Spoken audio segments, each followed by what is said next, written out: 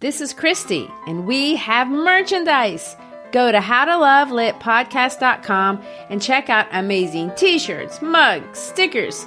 If you love great quotes, we have some of our favorites. If you love silliness, check out our mascot, Brain Man. Go to howtolovelitpodcast.com, click on the shop button, and find something for that person who needs to be reminded that we are fashioned creatures but half made up. Mary Shelley said that. Hiring for your small business? If you're not looking for professionals on LinkedIn, you're looking in the wrong place. That's like looking for your car keys in a fish tank. LinkedIn helps you hire professionals you can't find anywhere else, even those who aren't actively searching for a new job but might be open to the perfect role. In a given month, over 70% of LinkedIn users don't even visit other leading job sites. So start looking in the right place. With LinkedIn, you can hire professionals like a professional. Post your free job on linkedin.com/people today.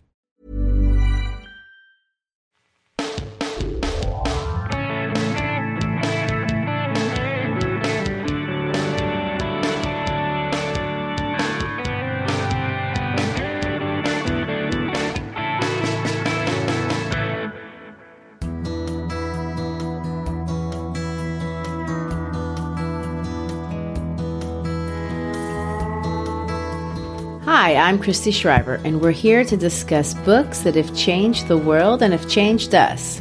And I'm Gary Shriver, and this is the How to Love Lit podcast. In this episode, we conclude our discussion of one of America's most enduring novels of the 20th century. That would be Harper Lee's novel, To Kill a Mockingbird.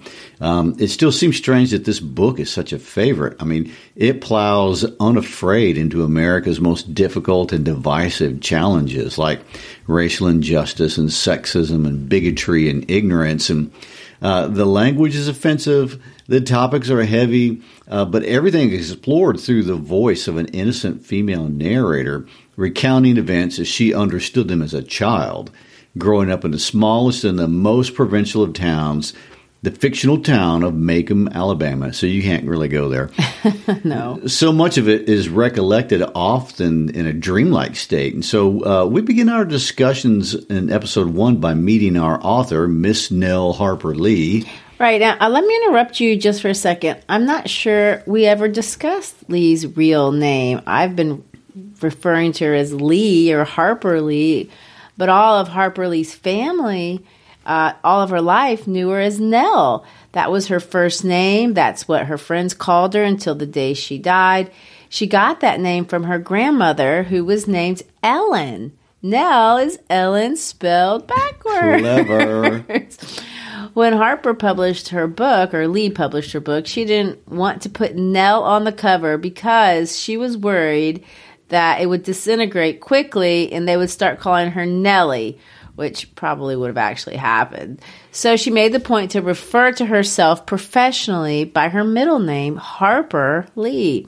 I like the name Harper, so I'm kind of glad she went that way. Anyway, I know that's a sidebar, but I thought it was worth mentioning. And I would like to point out for our non-Southern listeners that Harper is a surname, and we do that in the South. Yeah, we do. We give you surnames like that for your middle name. You know, it's very interesting, and speaking of interesting, we're getting to the end of our discussion, and we've hardly mentioned Truman Capote, or the real-life version of Dill. Christy, do we have time really to say anything about the relationship between Lee and Capote? Well, of course we do, and it's kind of a sad story. You know, Lee and Capote were very much Scout and Dill. Both of them spoke publicly about being those two kids. Lee was every bit the tomboy, just like Scout. Capote was not the rough-and-tumble, football-loving, hunter-type Southern boy that you would expect, and so just like Dill, he had trouble fitting into, Monroeville, their little Macomb-like society. Later in his life, he would come out as gay, but that's his story for another episode on his life. Just like they seem to do to Dill, Monroeville treated Truman as an outsider, and the kids bullied him. Lee defended him, though, vehemently, physically. She beat the snot out of those bullies, even though she was actually younger. Capote's mother had sent Capote to live with an aunt in Monroeville when he was just 4 years old during her divorce. Basically, she abandoned him. Lee's mother was bipolar and was also a real non-present entity in her life, and so they both considered themselves oddballs, but they were oddballs together in their little community. Lee later said that they were bonded by what she called a common anguish over their childhoods. And they spent their childhoods together, and they wrote stories, and they were close. So close that for decades there was a persistent rumor that Capote was the one that wrote To Kill a Mockingbird, or if he didn't write it, he heavily edited it. He, of the two, was the prolific writer. He had a lot of things to his credit. And for generations, this was a rumor. However, about a decade ago, a letter surfaced that Capote had written to his aunt. And the letter was dated July 9th, 1959. And that letter pretty much put to rest the rumors. He tells his aunt all about Lee's book, how much he liked it. But beyond the letters, there have been a lot, now that we have the technology to do these things, computer scans with algorithms that would do text analysis, and they compare the textuality of Watchmen with Mockingbird, and then again with Capote's work. And so there is some sort of definitive certainty. The issue basically has been decided. Not very many, if any, I don't know of a single serious scholar anywhere in the world that seriously believes that Capote wrote Mockingbird. Anecdotally, there's been a lot of people that have said some funny things, people that were close to both of them. The best one, kind of suggesting that Capote was such a big mouth. If he had written To Kill a Mockingbird, a Pulitzer Prize-winning novel, there is no way that he could have kept that secret and taken it to the grave. So it's an interesting conspiracy theory, but no, it's a big fat no-go. Well, beyond the conspiracy theory, is there anything worth noting about the relationship that bears on the story? I mean, you said it's kind of a sad story, but so far, that wasn't sad. No, the sad part is the fact that the relationship fractured. I mean, Alice said it better than anyone when she was talking about this situation. And she basically said, well, she did say, let me quote her, Truman became very jealous because Nell Harper got a Pulitzer and he did not. Of course, we'll have to take Alice's word on that. But anyone who can mildly observe how they lived their lives can tell that their lifestyles were just wildly different. They went to New York, but he lived a very different life than Lee. Capote did help her get situated. He introduced her to people, but she wasn't the partier that he was. They stayed close for a while, and after Lee finished writing To Kill a Mockingbird and sent it to press, Capote asked her to help him on his idea for his book. There'd been a murder of a wealthy family in Kansas, and he wanted to investigate it and write about it. Lee had studied law. She knew about criminal law and was very familiar with the kind of things that you would have to do. So she took Capote up on his offer. He hired her. She went out to Holcomb, Kansas, spent hours researching and writing for Capote's book. She composed over 150 pages of notes. She even wrote an anonymous letter praising the local detective in the case, and it was published in the Journal for the FBI. The rupture can be traced to when Lee's book came out and became so successful. Capote really was jealous, and they couldn't really maintain a relationship after that. Lee later had several harsh things to say about her friend. The first was, and let me quote her, I was his oldest friend, and I did something Truman could not forgive. I wrote a novel that sold. He nursed that for more than 20 years. The second thing that she said, she just basically said, he's an incessant liar. And of course, this is something that we see in the character of Dill. In chapter 5 in Mockingbird, Lee says this, Dill Harris could tell the biggest ones I ever heard. And of course, that's who Capote was. Lee said this about Capote. I don't know if you know this about him, but his compulsive line was like this. If you said, did you know JFK was shot? He'd easily answer, yes, I was riding in the car when it happened. So finally, after all the work she did on his book, it offended her that he altered so many of the facts to the point that, Truman's book was really a book of semi-fiction. Also, when he published it, and it did become successful in cold blood, he never acknowledged her contributions, but instead, in the acknowledgments, gave the shout out to his lover at the time. So that's the sad ending of this Dylan Scout story. Well, I mean, yeah, that is sad. And it's an interesting meshing of her personal history into her book.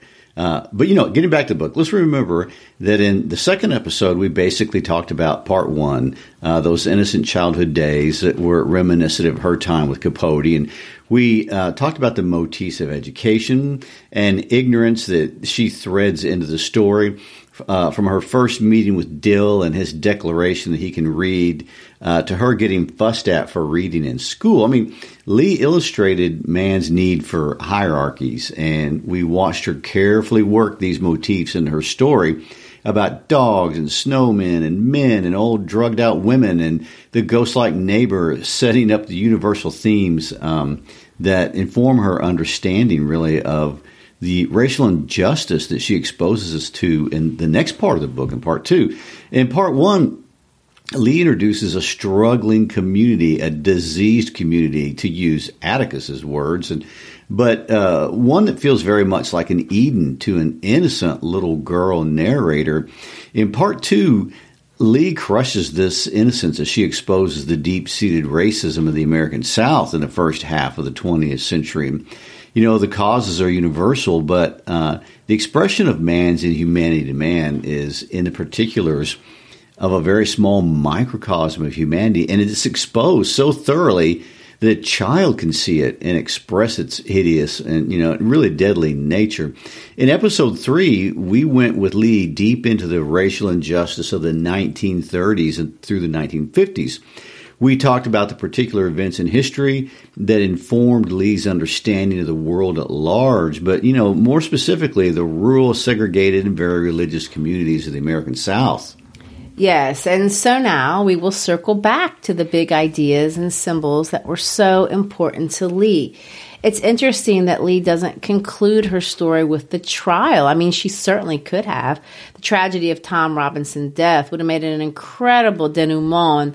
The climactic pronouncement of the guilty verdict seems like the point of no return, and of course, in many ways it is, but it is not where Lee finishes her story. Racial injustice is not the conclusion for Scout or Jim or Maycomb. There's more. I think it's important to note, especially as we wrap up the ending, and you've already brought this out, but it's important to remember that Lee was trained as a lawyer. If you think about all the legal language she employs, it seems obvious, really, that this book was written by a burgeoning lawyer. Of course, everything Atticus says sounds exactly like a lawyer talking, but it's not just that. This is a book concerned about the role of law, a book about justice and the role of justice. Lee's father, who in some ways really is the model for Atticus, was a lawyer, as was Alice, her sister. Lee would have been if it hadn't been for the writing bug that got a hold of her. If you dig into the research on this book, which we have done as we prepared the podcast, I was surprised to see that the best critical articles written about this novel in any kind of scholarly way are not written by literary critics at all, but they're written by lawyers. In my field of literary criticism, that's very unusual. I was interested to see that there are many, at least several law professors that actually use To Kill a Mockingbird in their classrooms as a textbook as they introduce the topic of legal morality. Legal morality, huh? Some would say that sounds a little bit like an oxymoron. I know, and that may be why lawyers like the book. I mean, Atticus does seem to redeem a profession that's often berated. Atticus is a man of integrity. He flies in the face of the narrow stereotype that, all lawyers are ambulance-chasing money grubbers. I mean, I'm not going to say that's about lawyers. I'm just going to say that's the cliche. But I claimed at the beginning of this series that this story is not about Atticus. It's a story about children growing up. And of course it is. It's exactly what it is. But I should qualify that statement because that's not how Lee defines her book at all. When she was asked to define her book, she said this: To Kill a Mockingbird is a love story, plain and simple.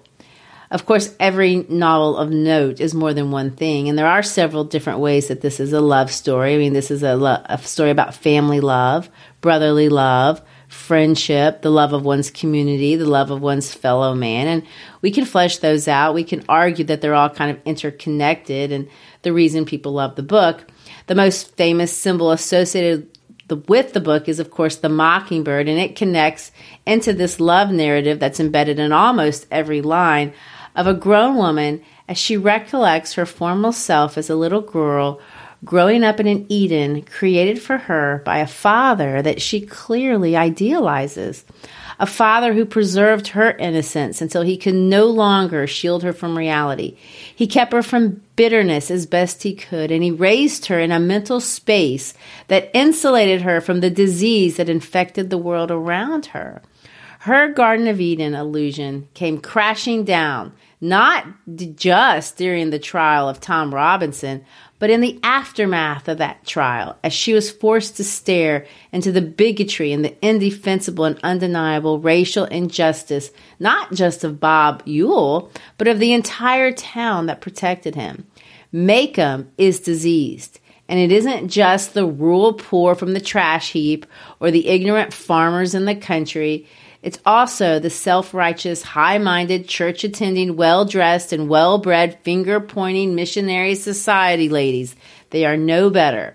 The townfolk they don't take their citizenship seriously enough to even be members of juries. They're no better.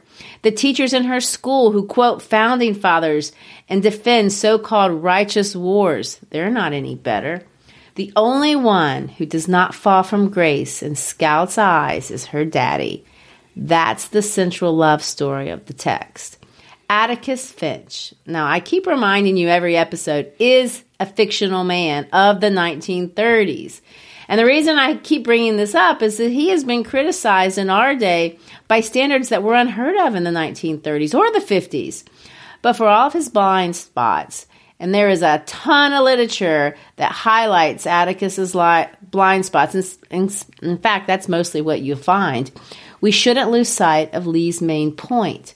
This is a man who, against the mores of his day, political expediency, his community, and even his own family, stood up alone for the life of a person he did not know in a community who said that person was of little value. He didn't have to, and everyone knew he didn't have to. Most didn't even understand why he would do it. He wasn't a crusader. He wasn't a civil rights activist. He wasn't a preacher. He wasn't a prophet of any kind.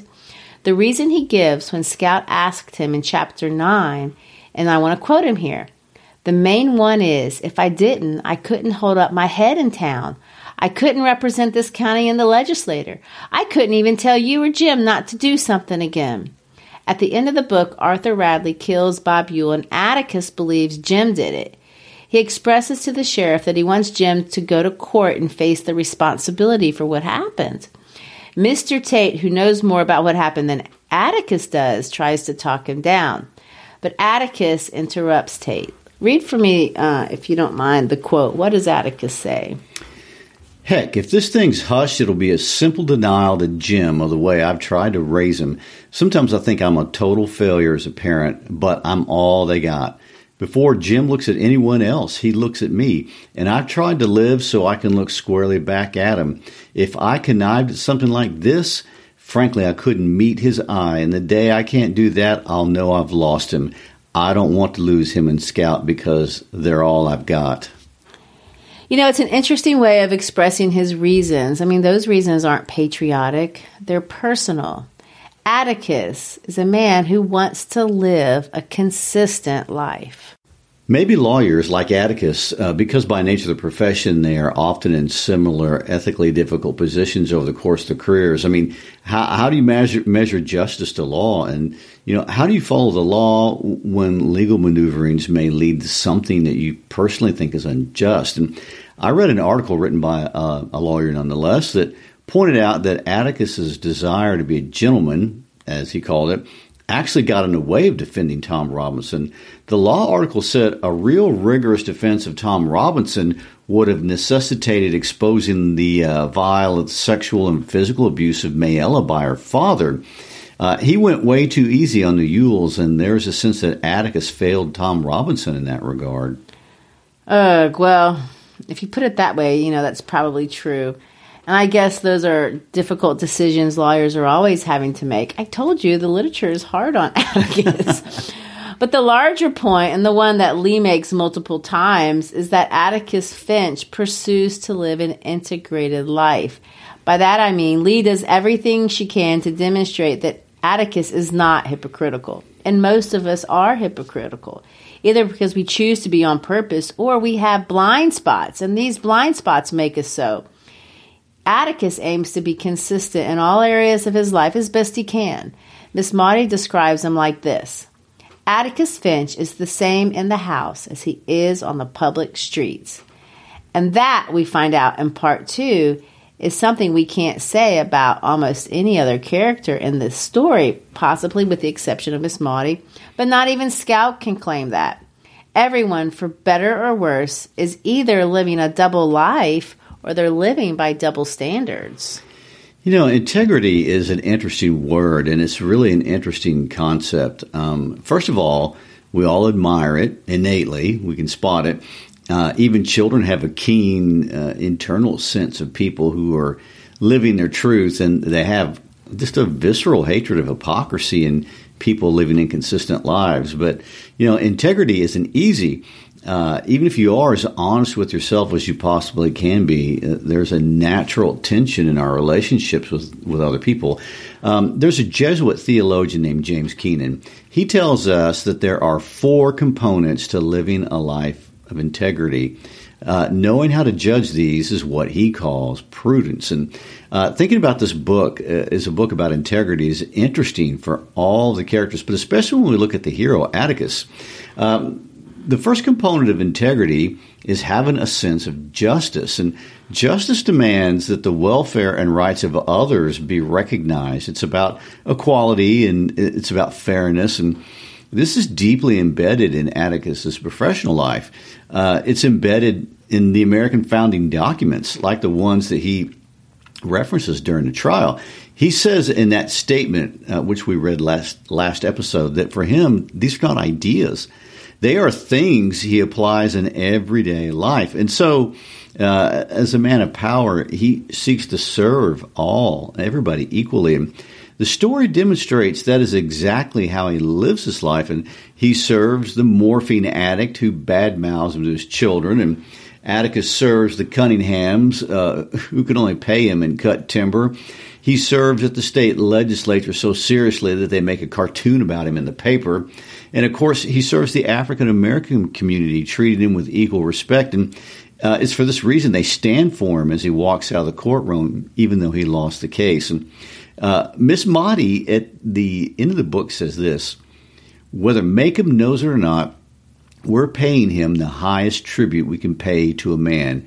We trust him to do right. I mean, it's just that simple. I mean, the town, even if it is just intuitively, it knows and trusts Atticus's deep need to pursue justice. And so they do take the cowardly road, knowing that he's going to do the difficult thing, but it's going to be the right thing, and they don't have to. I mean, when Atticus defends his decision to defend Tom Robinson to Scout, he explains it to her like this: Scout, it's not fair to you and Jim, I know that. But sometimes we have to make the best of things, and the way we conduct ourselves when the chips are down, well, all I can say is, when you and Jim are grown, maybe you'll look back on this with some compassion and some feeling that I didn't let you down. This case, Tom Robinson's case, is something that goes to the essence of a man's conscience. Scout, I couldn't go to church and worship God if I didn't try to help that man. Before I can live with other folks, I've got to live with myself. The one thing that doesn't abide by majority rule is a person's conscience. In other words, I've got to be a whole integrated person, and this is what I do for myself and for you as my child. That's a pretty lofty statement. Well, I'm glad you brought up that quote, because I was going to if you didn't. In the beginning of the book, Lee makes such a big deal out of that educator, John Dewey, and I made fun of him when we talked about him, I'll admit it. But John Dewey, if you don't agree with any of his teaching methods, you have to agree with the idea that he says that, and because we know this by experience, parents know this, that kids learn by doing, and they learn by watching what we do. They don't learn by listening to what we say. And in this case, Both Scout and Jim love their daddy, but they also admire him. They don't want to disappoint him. And that is different than just loving a parent because that's your parent. After that jury convicts Tom Robinson, Scout says it was Jim's turn to cry. He goes home and asks his dad how something like that could happen. Atticus says, "I don't know, son, but they did it. They've done it before, and they did it tonight, and they'll do it again. And why they do? It seems only children weep." Atticus is going to go on to say that Jim couldn't have done it, and boys like Jim couldn't have done it. I mean, what does he mean by that? He means men and women who are determined to have integrity couldn't do it. Men who can see beyond the hypocrisy of the emotion of the mob. I mean, men and women who choose to live lives of consistency couldn't do this. And, that's an important point Lee seems to be making in the text as a whole. And perhaps that's what she wants to accomplish with her book. The whole experience of watching Maycomb display this inconsistency wakes Jim up. He describes it almost like that. He says this: "It's like being in a caterpillar in a cocoon. That's what it is. Like something asleep, wrapped up in a warm place. I always thought Maycomb folks were the best folks in the world. At least that's why they seem like, or that's what they seem like." Jim's innocence is absolutely shattered. He sees the ugliness he didn't even know existed in his community. He sees the hypocrisy. And of course, Scout, she sees it too. She sees it more slowly, but it becomes very obvious to her, especially in that missionary society meeting. The women who meet in Atticus's own home speak ill of him in front of his sister. They speak ill of Tom Robinson in front of his African-American housekeeper who's taking care of them and is a dear friend. And they speak slanderously in front of Scout. They even make fun of her. They degrade people in Africa and the way of life of the people there. They speak terribly about Helen Robinson, so much so that Scout mistakenly assumes they're talking about Mayella, and they do all of this while eating cake. I'd say that Lee does not give women a pass in this book. Scout says more than once that men are better than women. I know that offends your sensitivities. It does. Part of it is that they have more power, but another part of it is this passive aggressiveness that she witnesses at the Missionary Society meeting. I mean, never mind, it was all done in the name of God, which makes it, that much worse. I know. And if that missionary meeting wasn't enough, there's one more thing that really puts Scout over the top. Scout confronts Jim about her teacher that he had when he was in her grade. And let's look at that part. Well, she went on today about how bad it was him treating the Jews like that. "Jim, it's not right to persecute anybody, is it? I mean, have mean thoughts about anybody even, is it? Gracious no, Scout, what's eating you?" Well, coming out of the courthouse that night, Miss Gates was going down the steps in front of us. You must have not seen her. She was walking with Miss Stephanie Crawford. I heard her say it's time somebody taught them a lesson. They were getting way above themselves, and the next thing they think they can do is marry us. Jim, how can you hate Hitler so bad and then turn around and be ugly about folks right at home? Jim was suddenly furious. He leaped off the bed, grabbed me by the collar, and shook me. "I never want to hear about that courthouse again. Ever, ever. You hear me? You hear me? Don't you ever say one word to me about it again. You hear? Now go on." I was too surprised to cry. I crept from Jim's room and shut the door softly, lest undue noise set him off again. Suddenly tired, I wanted Atticus. He was in the living room, and I went to him and tried to get in his lap. Atticus smiled. "You're getting so big now, I'll just have to hold a part of you." He held me close. "Scout," he said softly, "don't let Jim get you down. He's having a rough time these days. I heard you back there." Atticus said that Jim was trying hard to forget something, but what he was really doing was storing it away for a while until enough time passed. Then he would be able to think about it and sort things out. When he was able to think about it, Jim would be himself again. It bothers her that her teacher had talk to them about the evils of Hitler and totalitarianism and extols the virtues of democracy. But all this is in theory. And in her everyday life, she practices none of that. She has no integrity. She's not whole. Scout doesn't know what to do with all that hypocrisy. She never even knew it existed. And Jim, he can't even talk about it. He's that upset. He cannot reconcile the world of his childhood with this bigoted world of hypocrisy. Which leads me to the other side of justice, maybe a higher side. Justice is knowing how to arbitrate power fairly. And we all have power over others at some point in our lives. And Atticus is not a legalist when it comes to the legal codes of Alabama, and he never has been. Atticus tells Scout to turn a blind eye to Bob Eul's poaching because if the community didn't let him hunt out of season, his children would have nothing to eat. And even though he struggles at the end with what to do with the death of Bob Eul, one of the principles we see throughout is his deeply held belief that it is a sin to kill a mockingbird.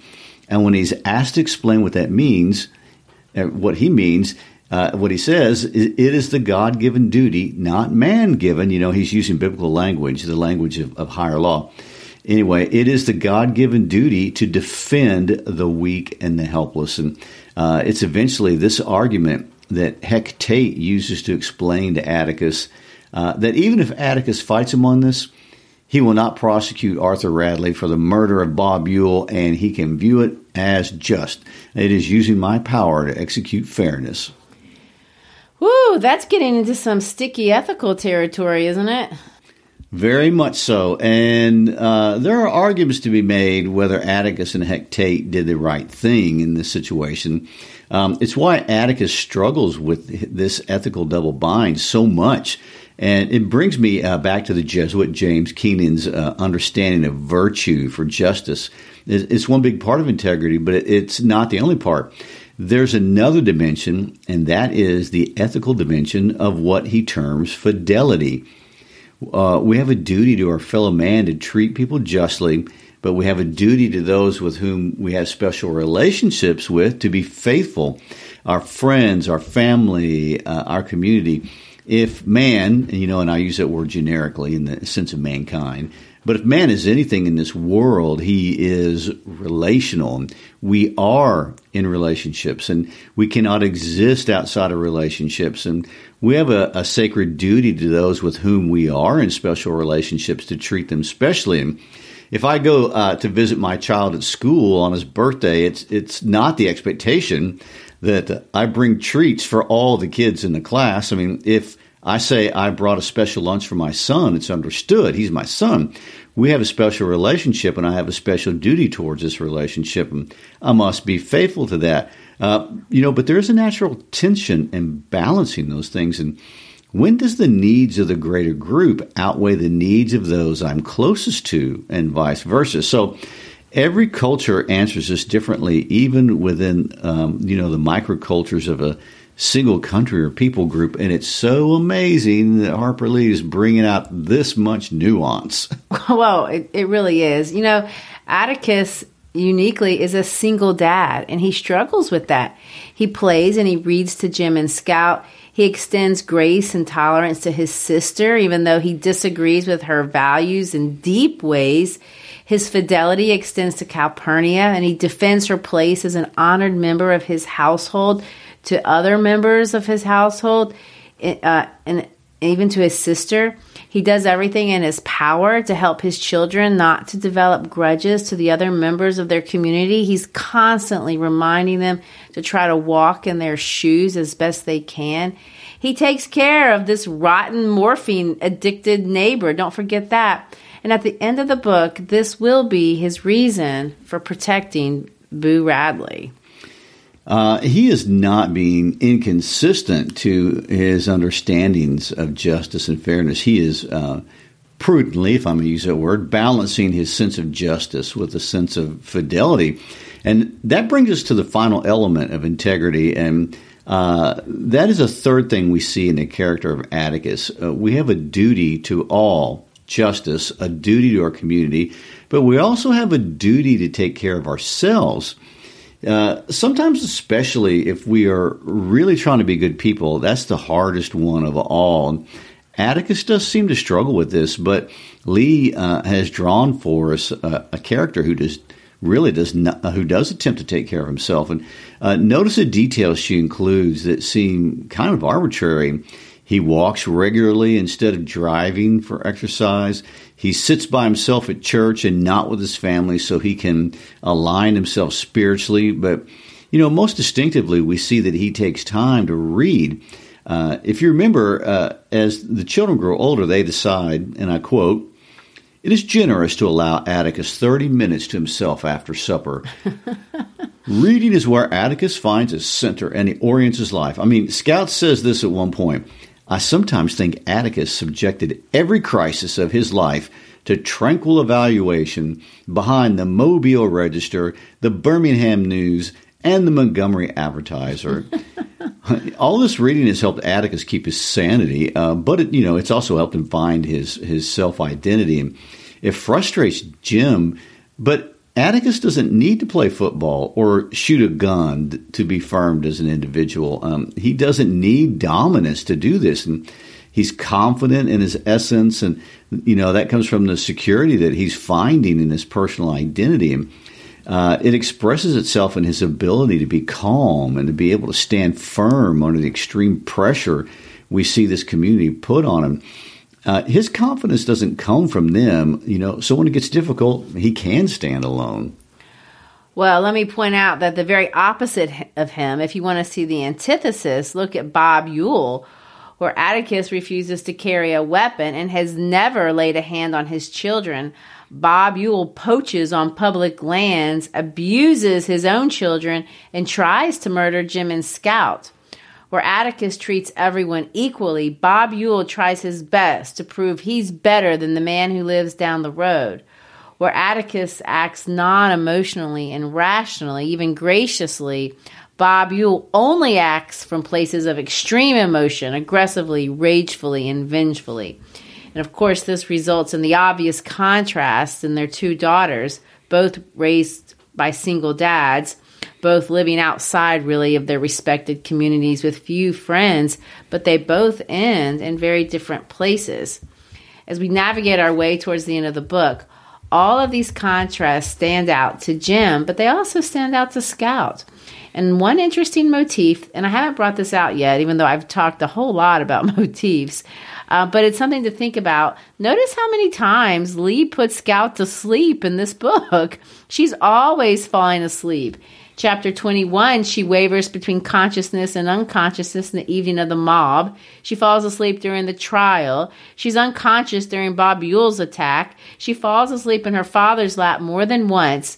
But if you think of sleep as an archetype, and we often do in literature, it is an archetype, sleep suggests a loss of personal awareness or a state where healing can occur, which brings us back to the mockingbird. The mockingbird is Lee's symbol for innocence, for sure. It's a symbol for the weak, the people to protect, those to protect, for sure. But there's another interesting feature. Why did she pick the mockingbird? Mockingbirds imitate others. They do it, that's their way to survive, their defense mechanism. How interesting, because there's a lot of characters that are mockingbirds in that sense as well. Of course, Dolphus Raymond mimics being drunk in order to survive. Calpurnia has to mimic a special way of talking in two worlds to survive. But even Scout mimics being a special kind of lady when she has to intermingle with the women at the Missionary League. Mockingbirds mimic because they're not strong enough on their own and they cannot protect themselves any other way. It's just another layer of meaning that I think is really interesting when you think about the phrase, it's a sin to kill a mockingbird. Which is brilliant, I might add, to sum it all up like that, Well, in a book about integrity, which I defined earlier as meaning justice and fidelity and self-care, I guess Lee would say the last virtue to include would be empathy. I think so. Lee ends her book with Scout going to sleep again. Scout is willing herself to stay awake, but the rain is soft The room is warm.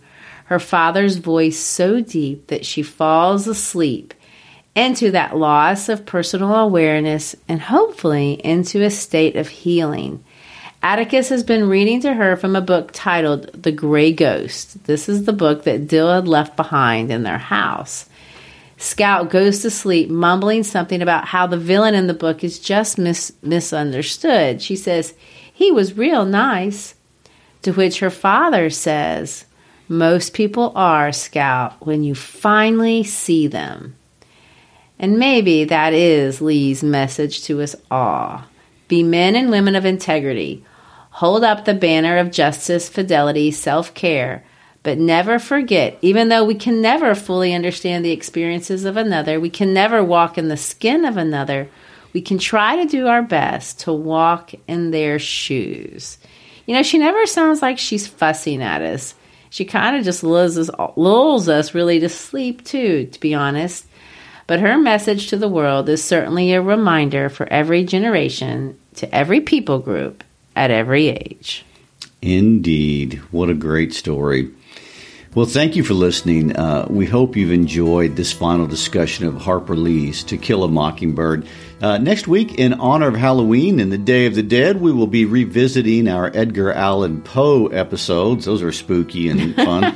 After that, we will look at the poetry of Paul Laurence Dunbar, one of America's greatest poets. As always, please share this or any of our episodes with a friend via text, email, or social media.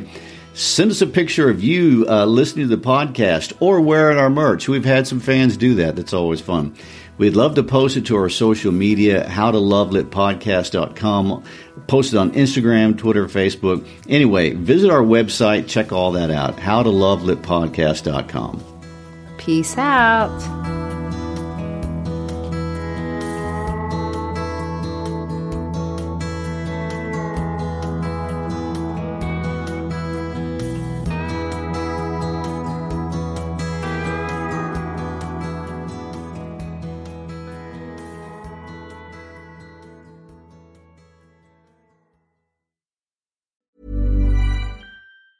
Mom deserves the best, and there's no better place to shop for Mother's Day than Whole Foods Market. They're your destination for unbeatable savings, from premium gifts to show-stopping flowers and irresistible desserts. Start by saving 33% with Prime on all body care and candles. Then get a 15-stem bunch of tulips for just $9.99 each with Prime. Round out Mom's menu with festive rosé, irresistible berry chantilly cake, and more special treats. Come celebrate Mother's Day at Whole Foods Market.